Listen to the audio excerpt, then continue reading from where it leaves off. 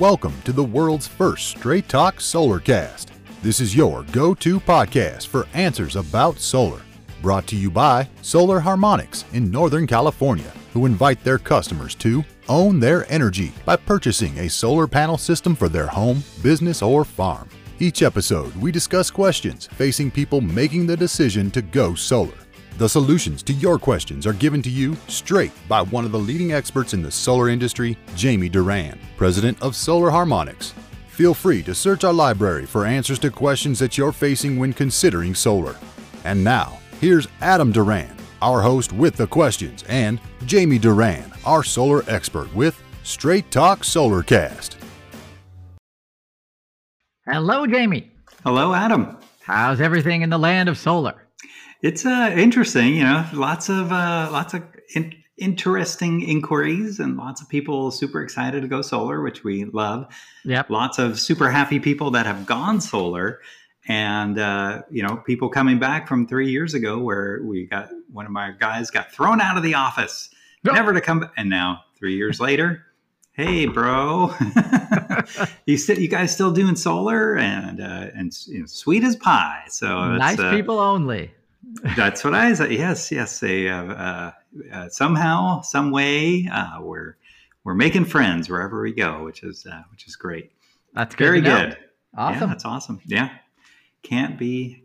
Well, I'm sure it can be better, but we're very fortunate. Very happy that is to true. be here. Awesome. So what's on the docket for today? So today, we've kind of touched on this new phenomenon in the world of solar. It's really in the world of storage, and then really in the world of electric vehicles. PG&E just signed they just got $11 million to pilot a new system that would allow electric vehicles to act as backup batteries during a power outage. And wow. Wait, really? Yeah, cool. Pretty cool. So they're piloting this with General Motors, and basically there's going to be a few homes where they're going to have a General Motors electric vehicle, more than likely one of the Ford F-150 Lightning EV trucks. Oh. And the idea is when the power goes out, that the electric vehicle, that battery, and with the Ford, it's a 100 kilowatt hour battery. And just so you know, that for most homes, that would be 3 days worth of power. Fully, air conditioning, full really? power for 3 or 4 days. Yeah. So, wow. Because it's a huge electric vehicle battery. Okay. And so if there was an outage and you had that truck plugged in, you probably wouldn't even notice for 3 days, which is incredible and a game changer. I'm fascinated by how this could be done.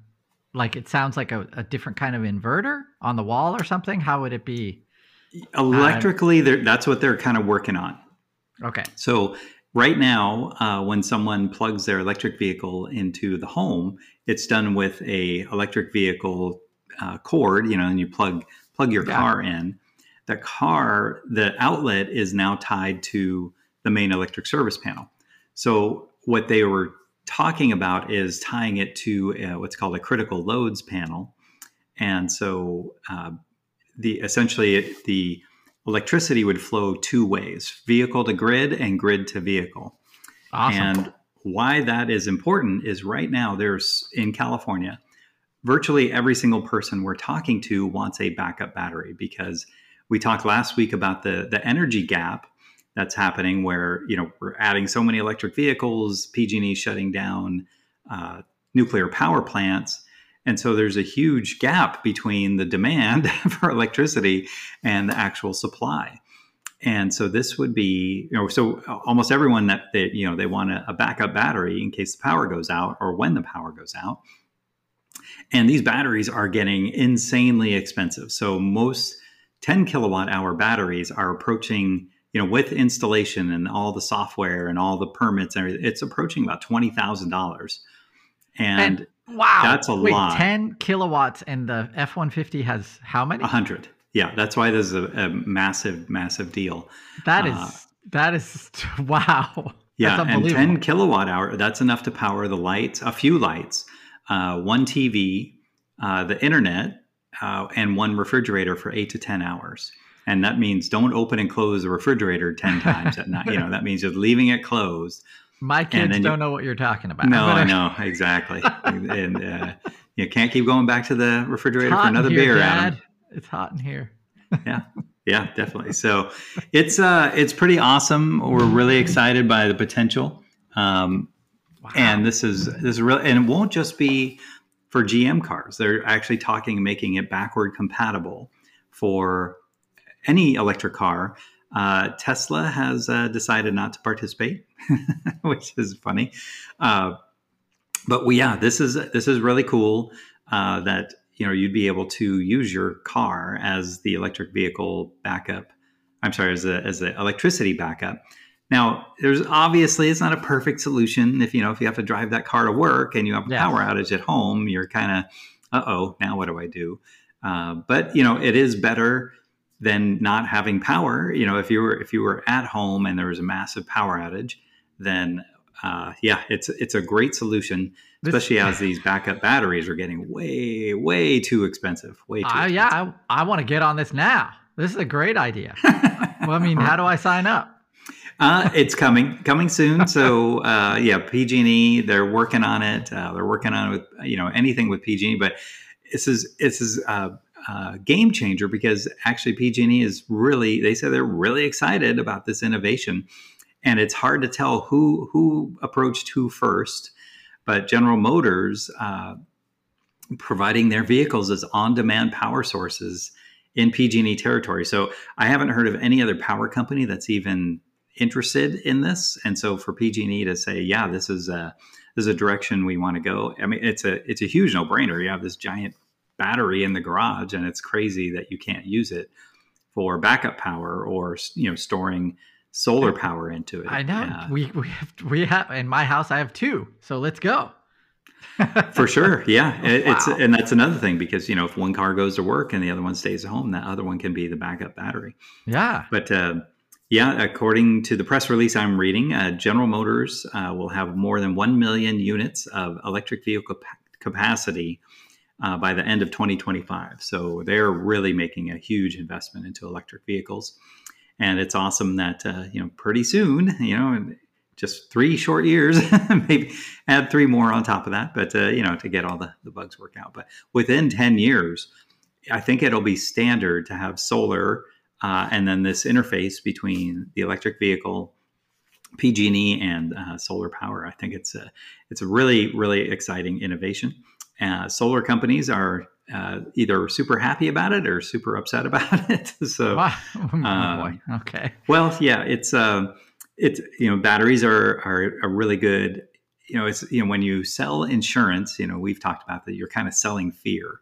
The one thing two things you don't ever want to use is you're filing a claim on your insurance policy, and so you just pay the bill and hope you never have to use it. Yes, I know. And same, you can relate to that. And then an alarm system. You pay monthly and you pay to get it installed, and then you pray to God you never have to use it, but you're just paying every month. And so that's what in essence, that's what the backup batteries are. So you have this big box on the wall and you're hoping you never have to use it. But if you do, it's nice to have it. What happens though, is if there's a power outage and let's just say something happens with the solar inverter or something happens with the battery or something happens. Okay. Now, that you've had this thing on the wall and it never happens at during business hours. It's always, Sunday night at 7:00 or, and so people call it like we're a fire department, and we're not a fire department. We're a solar company, and we're generally, Monday through Thursday from 7 a.m. to 5 p.m. I'm watching the game, man.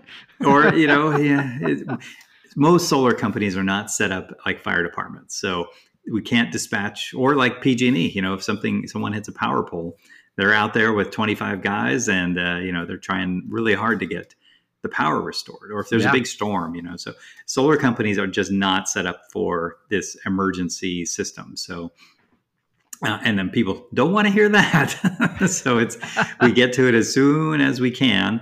And then 99 times out of 100, we find out, the guy or the customer plugged in their hot tub to the same critical circuits that, something like that, where, I mentioned that the solar is good for lights, TV, refrigerator, internet. And we all say the same thing over and over again, but you plug in other things, space heater, furnace, anything like that, and that kicks on. The battery goes really quick, and then there's no more power until the next day when the solar starts to recharge it. But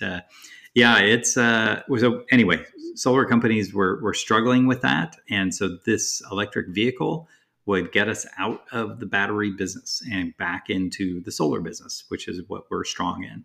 And so making that interface. Do they have a name for that interface yet? It's they're vehicle to grid, grid to vehicle. So anyone who's listening can definitely Google that and find out a lot more about it, because we're really just scratching the surface. But that's what this podcast is about: is bringing people the what's happening in the world of solar, and now we're in the world of EVs and the world of backup power. It's a battery storage. So it could be V2G. I would type in vehicle to grid. But I mean. You can spell it out, there's no acronym yet. Yeah, it is. But it's really cool. Good progress for sure. And this could really, really help the emergency gap that we're going to have between the supply of electricity and then the demand.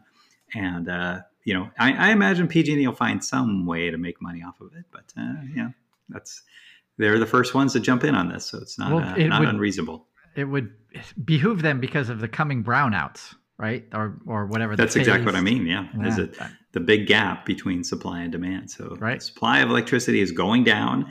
The demand is skyrocketing. And so, PG&E has to do something. And so having people, store their solar energy into their electric vehicle battery for nighttime use would be pretty amazing. That's what I'm like, hey, I'm looking around. I'm going to do some research. All right. I'll let you know when I can get it installed. Okay. I don't think it's going to be. But now you're going to have to get that Ford F-150 Lightning EV truck, Adam. All right. I want one. Zoom. All right. Get your name on the list. You might have it in the next 2 to 3 years. $100 deposit. Yeah. $100 deposit. Yeah. Oh, my gosh. Well, that's all I got. We're going to wrap it up there. Yeah. We're going to wrap it up there. And thank you for taking another 10 minutes out of your week to learn more about solar. It was a well-spent 10 minutes. I think you'd agree. So if you have a question for an upcoming episode, you know what to do. You can go to our Facebook page, Straight Talk Solarcast. Send us a message through there, and we'll be sure to get to it on an upcoming episode. If you would be so kind as to give us a 5-star review wherever you downloaded this podcast, we'd also appreciate that. If you have a friend who's thinking about going solar, please share this podcast with them. I know they would appreciate it, and they'd love it, and they'd say thank you. And lastly, if you have any questions that you think, maybe Jamie has gone over this in the past, you can go to our website, solarharmonics.com, click on the podcast link at the top of the page, and you'll be taken to a library of our past shows. Tons of great information in there, and it's all in short, digestible chunks, all well titled, all the stuff you need to get the answers that you want right now. Until next time, see you. That's all for now. Thank you for listening to this episode of Straight Talk Solarcast with solar expert Jamie Durand. Join us each week for more answers to your solar questions. Speaking of questions, got some? Email us at solarcast@solarharmonics.com and we'll be sure to give you an answer in an upcoming episode. This episode of Straight Talk Solarcast is brought to you by Solar Harmonics, the leading solar energy developer in Northern California, who invite you to own your energy. Visit them on the web at www.solarharmonics.com.